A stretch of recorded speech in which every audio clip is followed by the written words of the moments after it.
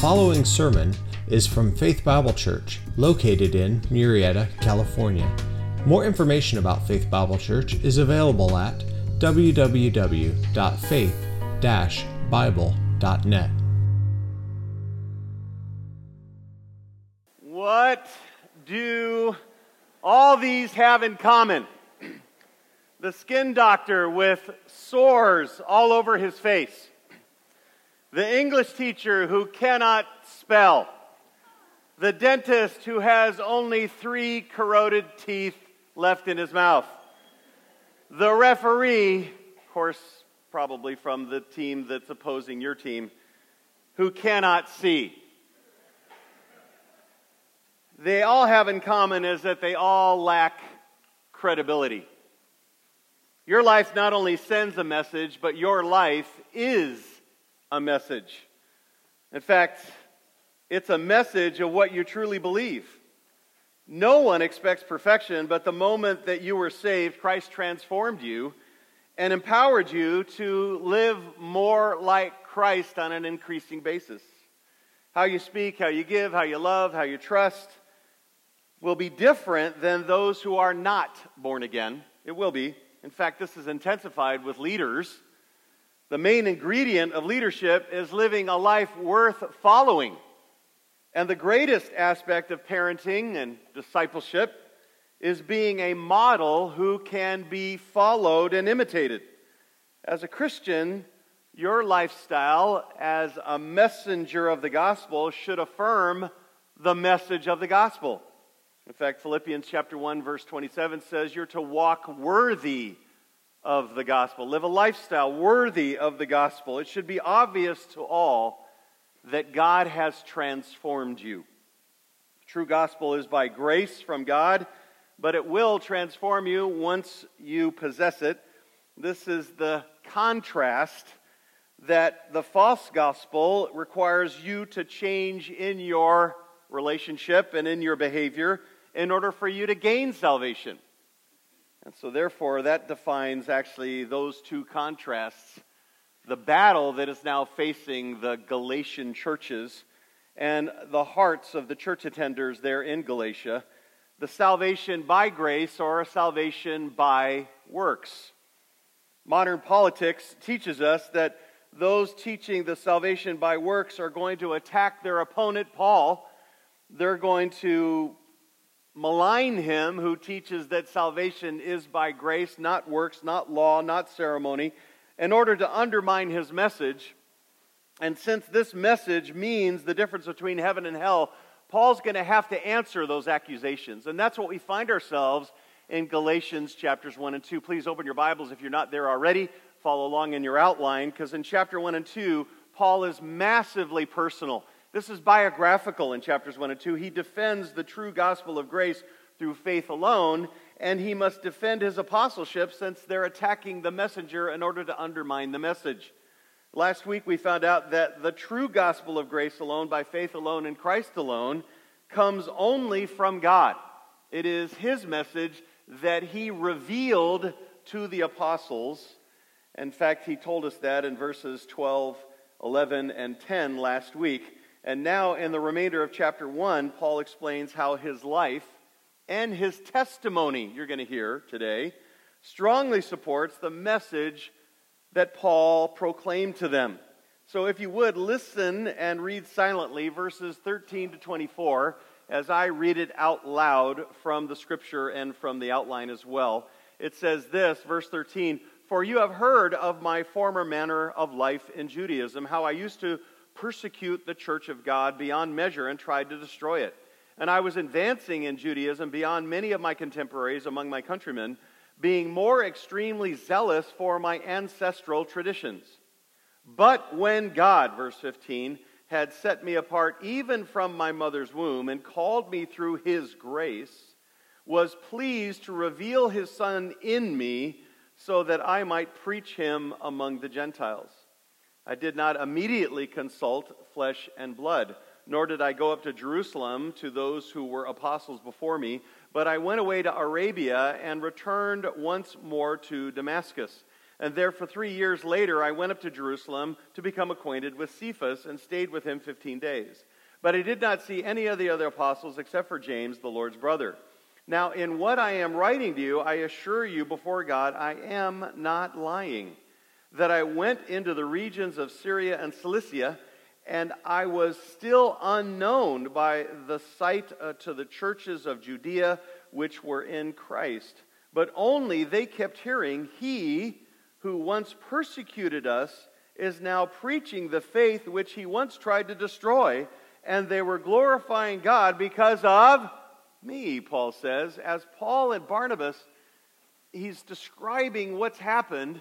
He went on the first missionary journey, and as they're on their way home to Antioch, these Judaizers swooped into those same baby churches and began teaching a works gospel. The Judaizers were teaching the Gentiles that they must become Jews in practice first before they could become Christians. And Paul had taught the new believers in these new churches that salvation was by grace, through faith, nothing extra in Christ, without Jewish customs, without practices, without laws, without circumcision. And these Judaizers were so adamant about their particular gospel that they were maligning Paul. And this is the kind of things they were saying. They were saying, Paul isn't even an apostle. I mean, did he walk around with Jesus? No, this is all after the fact. They would say stuff like, Paul just invented the message of free salvation in order to make salvation easy for everybody. Paul's a people pleaser, you know. In fact, they'll say, Paul got it from the apostles, but he messed it up. Or they'll say, Paul gave you only part of the gospel, but not all of it. We Judaizers, we're giving you the rest, the complete gospel. And they would say things like that. So to answer these personal attacks, and again, why would Paul normally, how would he respond? He wouldn't answer these questions. But these questions involve heaven and hell. These questions involve your eternity. These questions involve the future of the Christian faith as it's now forming in the early church. And therefore, he has to answer these questions. He has to. And so, what he does, he basically answers them with, showing them that their accusations are impossible. And how certain events before he was saved, while he was saved, and after he was saved, actually prove his message was sourced only in God. And so verse 13 and 14, Paul basically tells you, I'm not the one who invented this gospel of grace, because before his conversion, he was the main opponent of the gospel of grace. Are you getting it? He couldn't invent it because he was the one trying to destroy it. And so point number 1 in your outline, he gives you, before Paul was saved, his pre-conversion evidence. What happened before he was saved actually demonstrates that Paul didn't make up the gospel of grace. He wanted to wipe it out. Verses 13 and 14, take a look. For you have heard of my former manner of life in Judaism, how I used to persecute the church of God beyond measure and tried to destroy it, and I was advancing in Judaism beyond many of my contemporaries among my countrymen, being more extremely zealous for my ancestral traditions. Now, this is really strong language here. What you have right out of the gate, Paul is reminding the Galatians, you know of my former life. You all know what I was. The Galatians already knew that Paul's pre-conversion life was basically a works-based salvation of a zealous Pharisee. They know that. Prior to meeting Jesus on the road to Damascus, Paul was running from God. Oh, he was a religious guy, but he was running from God. Externally, like many of your friends and many of your relatives, Paul was convinced he was acting in God's service. I'm doing God's work. But in reality, Paul was actually rebelling against God. And in his misguided zeal, Paul had taken up the mantle of a fanatical Pharisee, bent on destroying Christians. And Paul and his religious cronies, his elite colleagues, all viewed the followers of Christ, you, me, those Galatian believers, as a heretical sect of Judaism. That's how they looked at us. In fact, Christ and the gospel of grace is the heart and the hope of all Jewish believers, in fact, all Jews. But for a rigid Pharisee, salvation by grace seemed like an attack on Judaism. It really did. Instead of working hard to follow the law, attending the festivals, and trusting in the continual sacrifices to be right with God and earn your salvation, Christians now trust in the finished work of Jesus Christ. in order to be saved. Christians view Christ as the Messiah, the one who would save his people from their sins. God alone did all the work of salvation once and for all. That's different than what a Pharisee thought. Way different. And that truth is massively difficult for people who believe they have to earn their salvation. When you say Jesus accomplished it all and God gives it to you, that is actually an attack, are you ready? On human pride. Right? We think we can do it. We think we should do it. We think we have to do it. And God says, you not only can't, you shouldn't. There's no way. And the Pharisees were the most proud of all. Paul reminds the Galatians and all, who know him that he was a Jew of the first order. Take a look at Philippians chapter 3 there in your outline. It says he was circumcised the 8th day of the nation of Israel, of the tribe of Benjamin, a Hebrew of Hebrews, as to the law, a Pharisee, as to zeal, a persecutor of the church. He was a serious follower of the Jewish faith, right? Serious. In fact, his devotion made him the enemy of true salvation by grace. The Judaizers are saying, Paul, he invented it. He made it up. He got it wrong. Paul says, I didn't invent it. I wanted to wipe it out. I wanted to destroy it. What's he say? Look at verse 13, second half. How I used to persecute the church of God beyond what? Beyond measure, and I tried to, say it out loud, destroy it. This is shocking language. It really is. I wish you could read it in the original here. Before he was saved, Paul was hateful and hostile. To say he persecuted meant it was continually, ongoing intent to do harm. He never gave up. Sometimes you get mad and then you overcome your anger or whatever. He was not overcoming it. He kept going at it. The word destroy there, this is a very graphic word. It was used of soldiers who ravaged a city to the uttermost. In fact, Paul was determined to utterly destroy the church. And notice, Paul uses the title church of who? The church of God. He uses that phrase to let you know that Paul's attack against Christians was not an attack against Christians, it's an attack against who? God. He's attacking God. It's against God. And before Christ, religious, zealous, law-keeping Saul, Paul, was against God. He was more savage, more committed against the gospel of grace, are you ready? Than the Judaizers were. Paul was way more against the gospel of grace than the Judaizers are.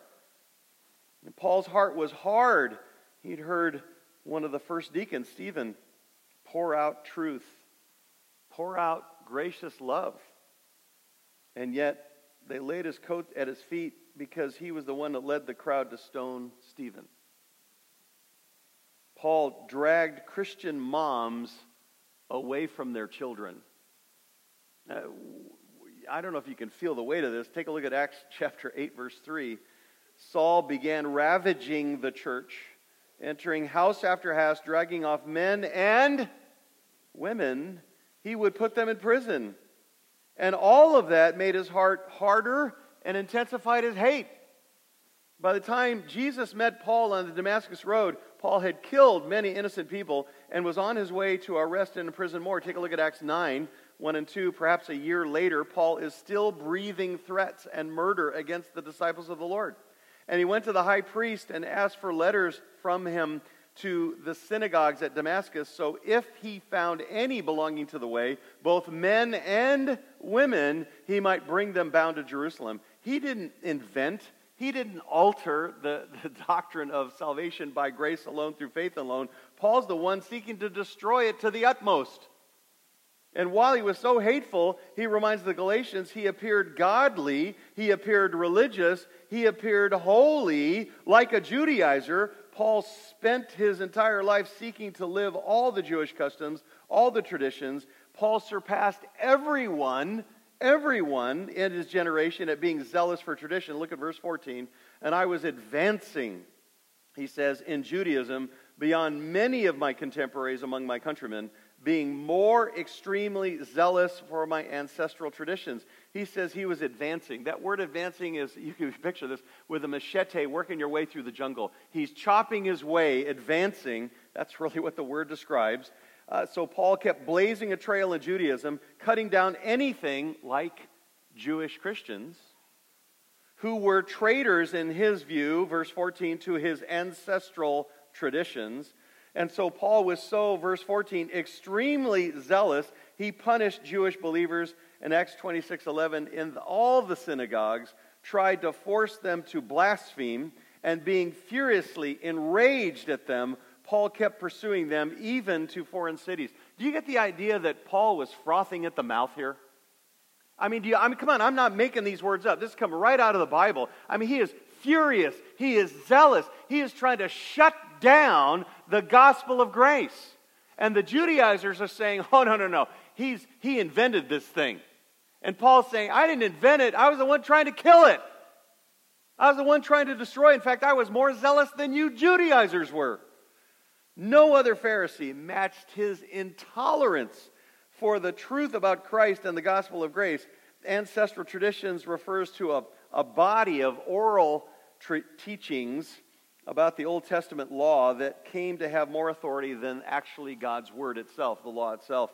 This collection of Old Testament applications was so massive and kept followers so busy, it actually put a fence around God's word and hid it from their view. They no longer heard God's word. They just heard, little slogans and applications and ways to do things. John MacArthur writes it this way: over a period of several hundred years, it had expanded into a mammoth accumulation of religious, moral, legal, practical, ceremonial regulations that defied comprehension, much less total compliance. It contained such vast amounts of minutiae that even the most learned rabbinical scholars could not master it, either by interpretation or in behavior. Yet the more complex and burdensome it became, the more zealously Jewish legalists revered it and propagated it. Man, the Judaizers are trying to convince the Jewish Christians to keep all those rules which Paul was doing way better than they were. So what does Paul say? I mean, what's he saying here by giving his past testimony? He's saying, been there, done that. Right? I went that route. I tried to earn my own salvation through the law. And basically, you can't make yourself acceptable to God even by the most zealous following of moral and cultural codes. It's a big fail. That's what he's telling him. He's showing him from his own life. Before conversion, Paul was the greatest religious rule keeper in the world. And he knew it. He was filled with pride. And despite of this is the good news. He was not only saved by Christ, but he was called to be a preacher and a leader of the faith. How about that? His testimony is a powerful witness to the beating heart of Christianity. Your Christianity, the gospel of grace. Grace is the free, unmerited favor of God, working powerfully in you to transform your life. And Paul is the perfect example of salvation by grace, even though he tried to destroy it. Any way you look at it. Now, get this, and write this down. No one can be so good, so religious, so nice, so kind, such a hard-working, religious person. No one can be so good that they don't need God's gospel of grace. Amen? I don't care how good you are. You're still going to fall short. And yet, no one can be so bad, like Paul, killing, murdering, arresting, destroying, attacking the church. No one can be so bad that they cannot receive the gospel of grace. You cannot be so good that you don't need the gospel of grace, and you cannot be so bad that you can't receive the gospel of grace. That's how we're supposed to live. Paul was deeply religious, and yet he desperately needed the gospel. And Paul was deeply murderous, horrific internally, yet he could still be rescued by the gospel of grace. That's powerful, friends, and that's what he's telling these Galatian churches. And Paul's point in reviewing his pre-conversion status is highlighting the fact that he didn't invent it, he was opposed to it. In fact, Paul didn't make any gospel easy, but was himself trying to destroy this message of grace. He had no human preparation, no earthly source for his understanding of the gospel. It is not only a message from God alone, but salvation is also by grace alone, through faith alone, in Christ alone. And nothing changed once he was dramatically changed, once he was dramatically saved. At his conversion, now verse 15 and 16, Paul didn't make the gospel easy like a man-pleaser. He was suddenly, dramatically confronted by Christ on the road to Damascus and called to proclaim this gospel to the Gentiles worldwide, and it cost him dearly. Point number 2 in your outline, when Paul was saved. His conversion evidence, when he was saved. In fact, what you got here is amazing. Paul experienced the same gospel he now preaches. By the way, ready? Paul experienced the same gospel he was trying to destroy. He's trying to kill it, and guess what? It actually killed him. It did. The old Paul died, right? And a new Paul emerged. It made him a new man. And so, it says in verse 15, but when God, who had set me apart from my mother's womb and called me through His grace, was pleased to reveal His Son in me so that I might preach Him among the Gentiles. Imagine that journey to Damascus. Saul, later called Paul, held in his hands what amounted to an arrest warrant. Legal permission from the Jewish authorities in Jerusalem to take Christians into custody, put them in jail. And with that permission, Saul had been deputized to carry out that order by any means necessary. You want to see what what Paul accepted as means. In Acts 22, verse 4, he confesses, I persecuted this way to the death. Acts 26:10, and when they were being put to death, I cast my vote against them. Here's a man bent on death and destruction, now interrupted by the grace of God. Interrupted by the gospel. The greatest 3 words in Paul's testimony, do you see them there? They're the very first 3 words in verse 15. Say it with me. But when God. Say it again. But when God. That's Paul's testimony. That's your testimony. But God interrupted your life when Paul was the worst candidate for salvation on planet Earth. God broke in and saved him. Verse 15 and 16 are all about God, what God did, how God saves. So what did God do to and for the arch nemesis of the early church? This is the worst guy on the planet.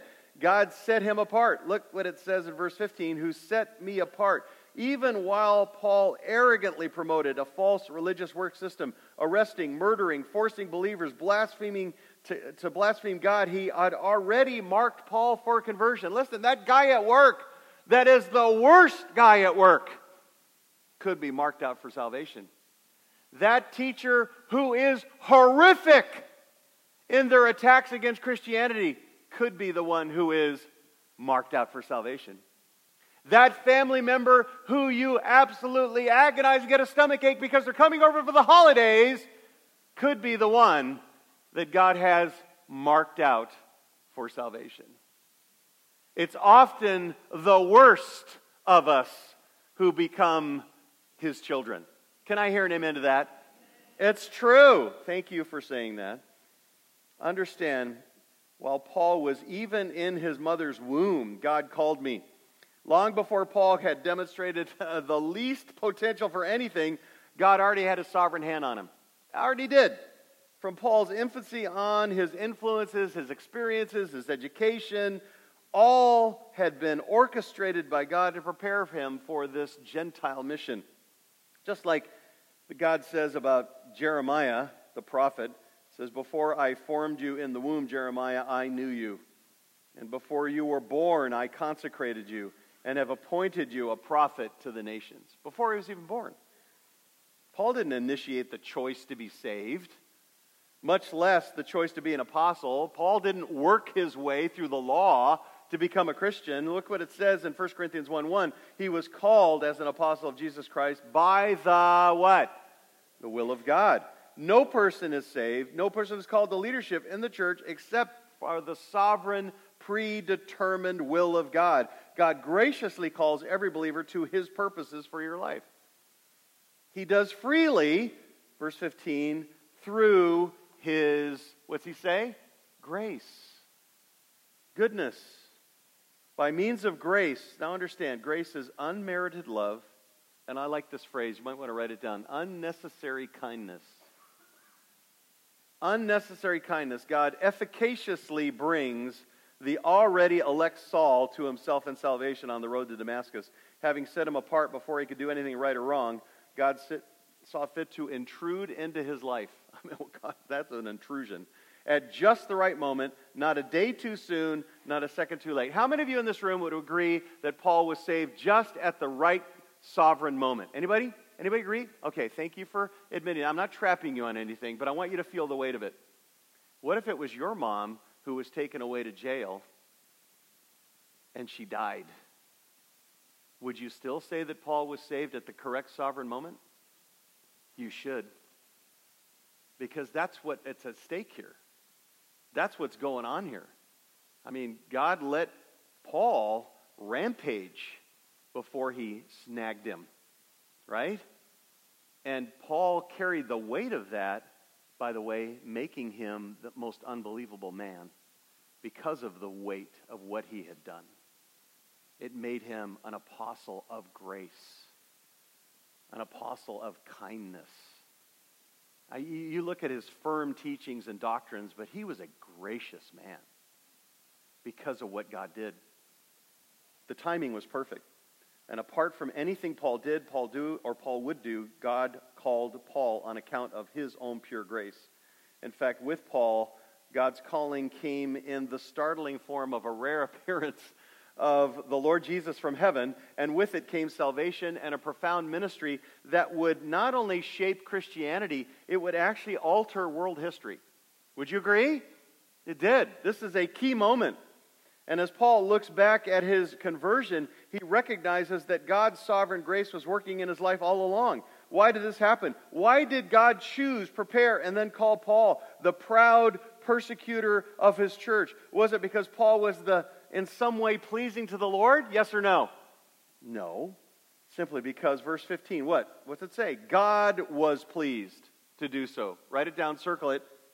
God set his loving grace on Paul, not because Paul was worthy of it, but simply God took pleasure in doing so. God decided to love, and that's why. Are you ready? God decided to love him, and that's why. God decided to give him grace. This is how God works.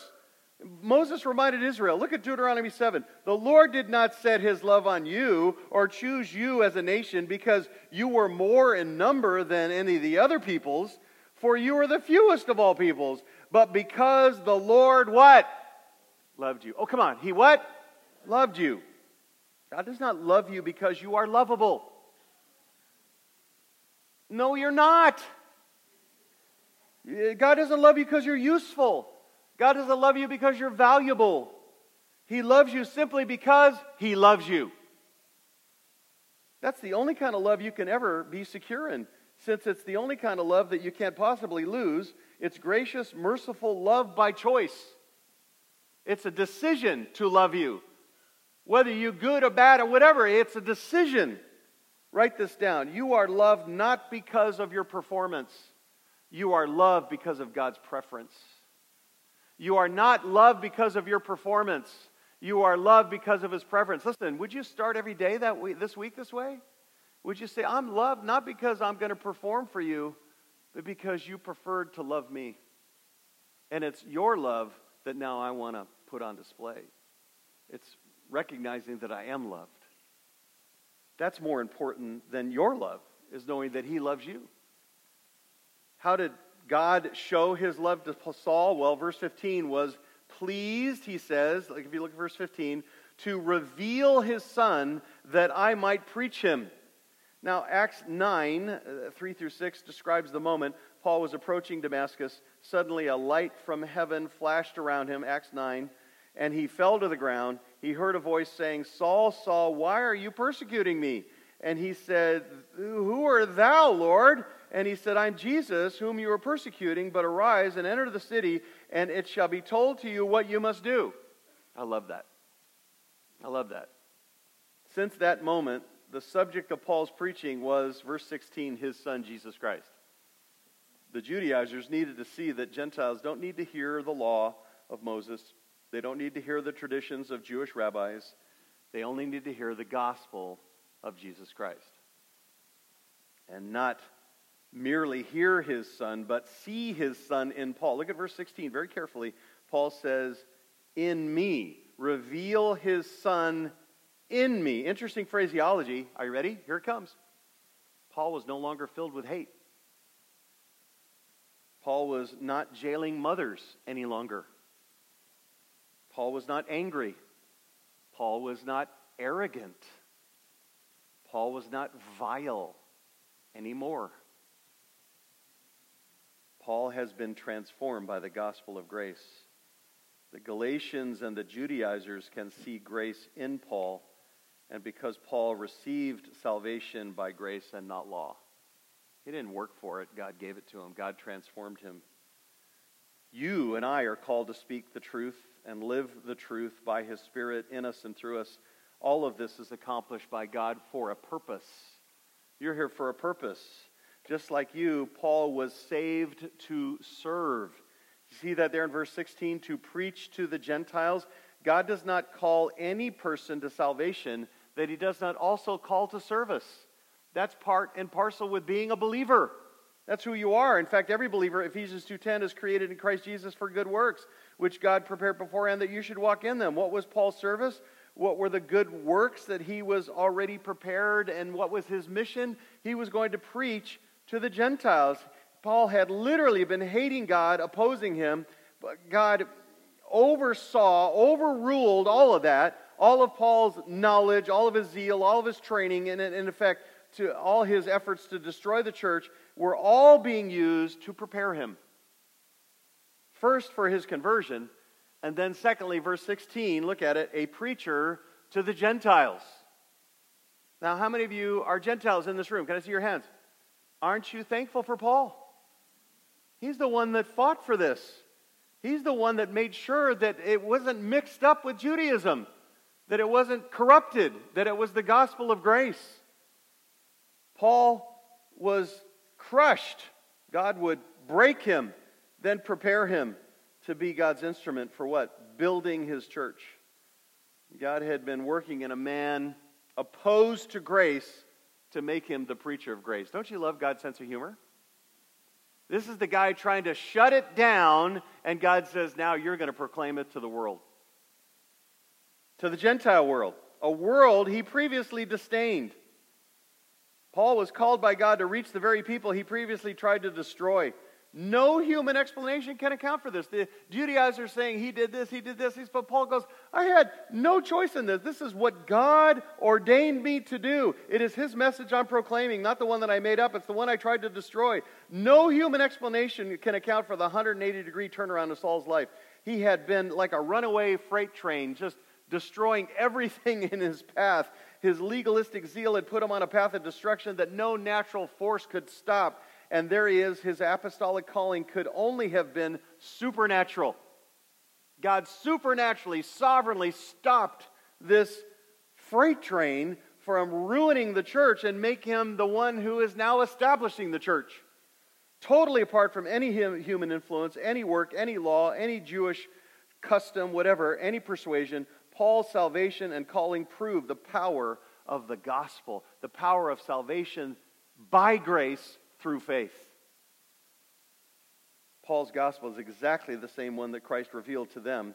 In fact, number 3, he gives even further evidence. After Paul was saved, his post-conversion evidences. Post-conversion, read verse 16 and following. I did not immediately consult with flesh and blood, nor did I go up to Jerusalem to those who were the apostles before me, but I went away to Arabia and returned once more to Damascus. And then 3 years later, I went up to Jerusalem to become acquainted with Cephas and stayed with him 15 days. But I did not see any other of the apostles except for James, the Lord's brother. Now, and what I'm saying to you, I assure you before God that I am not lying. Verse 21, then I went into regions of Syria and Cilicia, and I was still unknown by sight to the churches of Judea, which were in Christ, but only they kept hearing, he who once persecuted us is now preaching the faith which he once tried to destroy. And they were glorifying God because of me. Now, Paul didn't get his gospel from other men. It was revealed to him by God, and his God-given gospel did check out with the gospel of the other apostles who also received it from God, the gospel of grace, directly from Christ. So this message is now consistent. About AD 38, beginning with the Damascus Road experience and encounter, Christ took Paul under his own immediate tutoring, and he was basically being established in his independence as an apostle, which was very important. He was not taught by the other apostles, but was fully equal to them. So track with me, if you would, very quickly. It goes very fast. Don't worry. Verses 16 to 24. Acts 9 informs us that after Paul invested several days with the disciples who were at Damascus and preaching briefly in the synagogue there, he immediately started proclaiming the gospel. Paul tells you now in verse 16 that he did not consult with flesh and blood. I didn't get this from anybody. He didn't seek answers from Ananias or the Christians in Damascus. He directly from the Lord. The Gentiles would be reluctant to hear a message and a gospel if they thought it was merely an offshoot of Judaism. And those who were the Judaizers, they needed to know that the gospel was not a heresy promoted by a few Jews. The gospel came directly from God. Where did the gospel come from? God. Thank you. All right. Verse 17, he went away to Arabia. He got divine and direct preparation for ministry from Christ.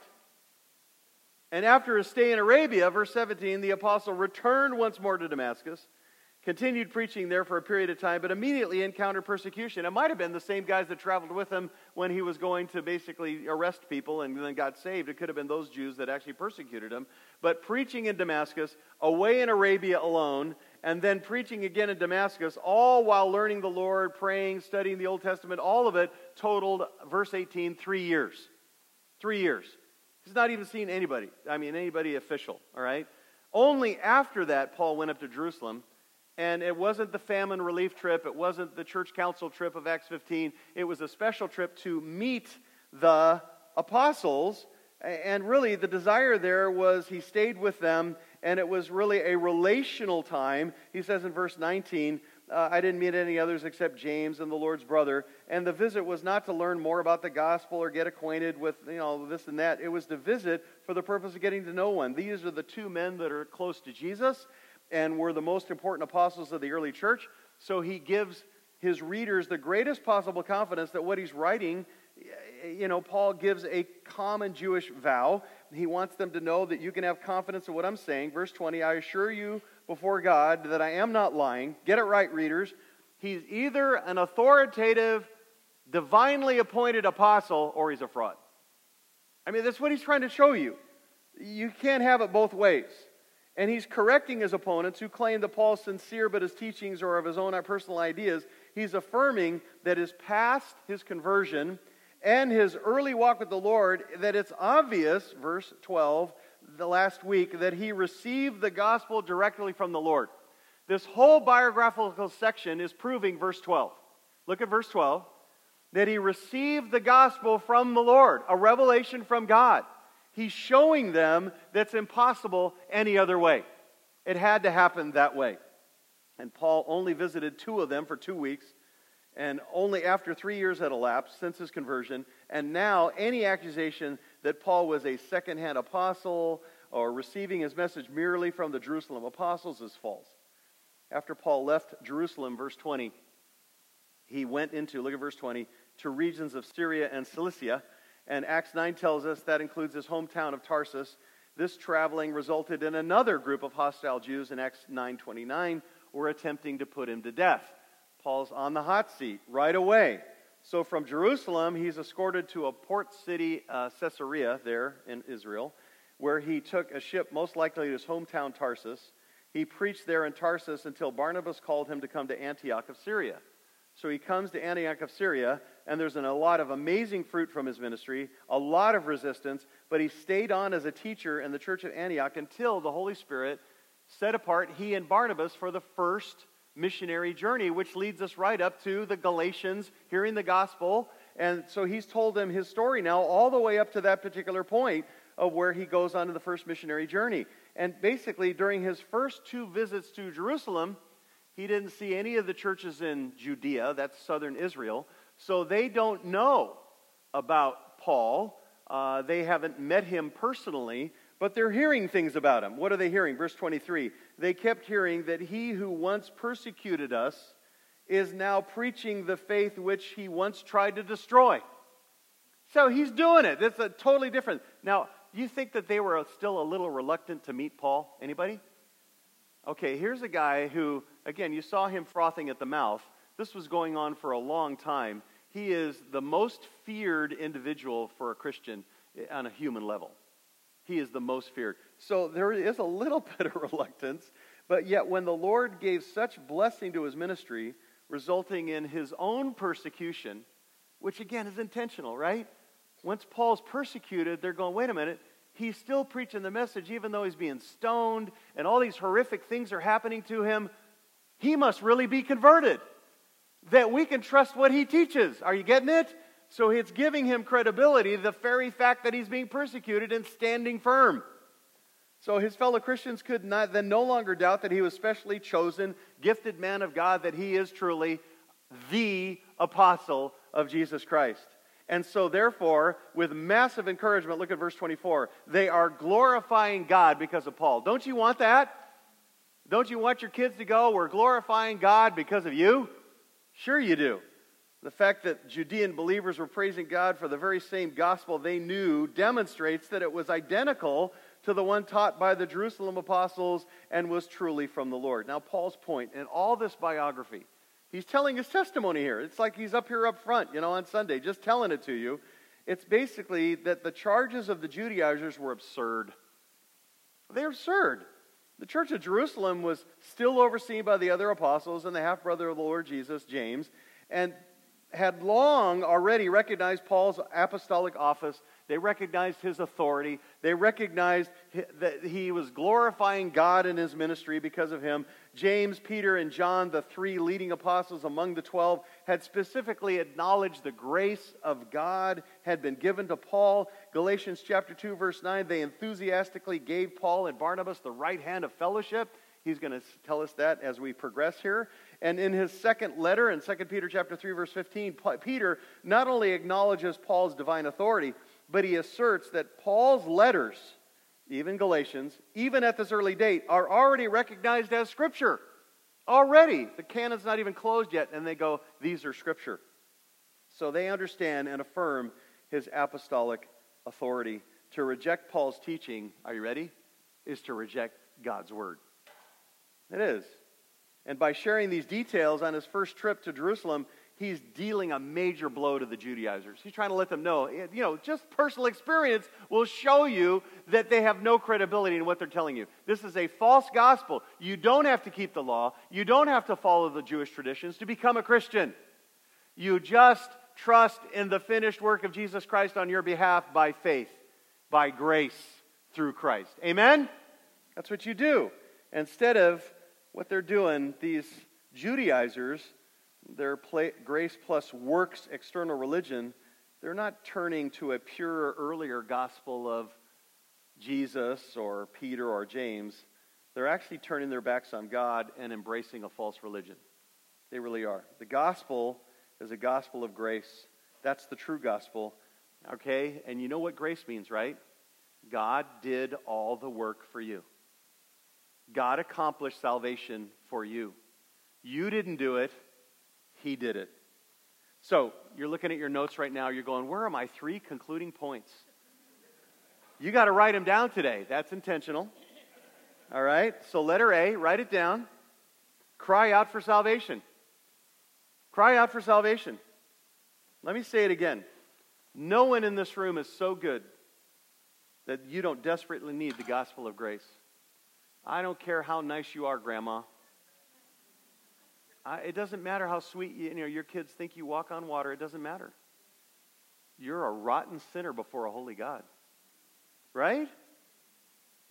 No one can be so good that they don't desperately need to turn to Jesus Christ and say, save me, awaken my heart, give me a new heart to believe.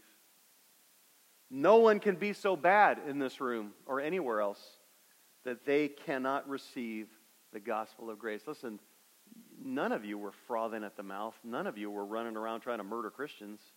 Paul was, but he was not below the gospel of saving grace. Can I hear an amen to that? That doesn't matter what you did. It doesn't matter what you've done.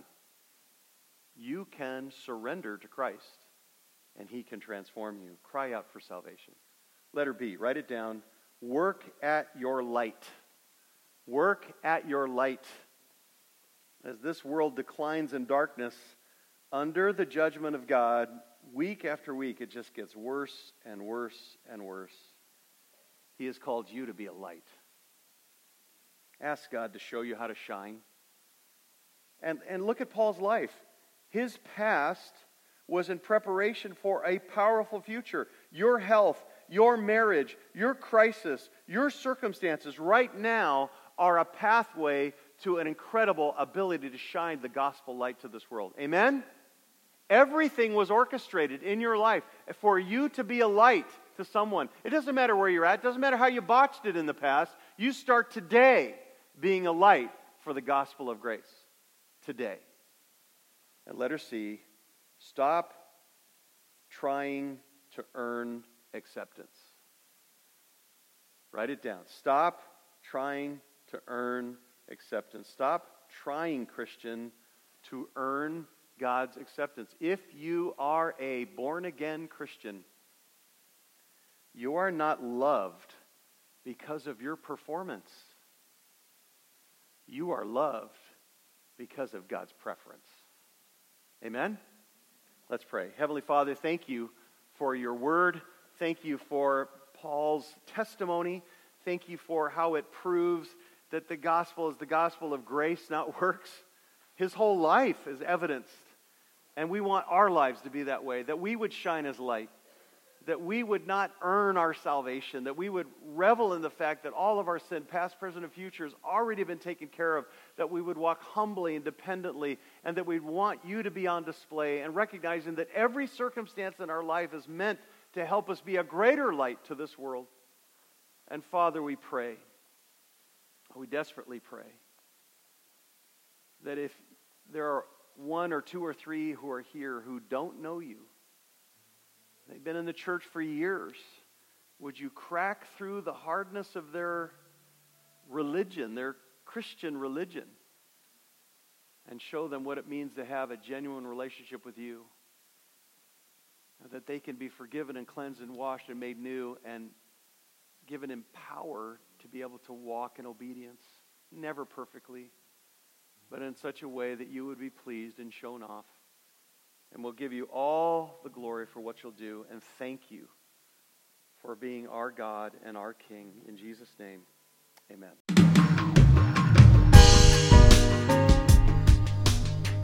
Thanks for listening today. Sermon audio from the last 3 years is available by podcast, and a larger archive from Chris Mueller and Faith Bible Church can be found at media.faith-bible.net. And if you would, please leave us a review on iTunes. It helps a lot. Thanks, and have a great day.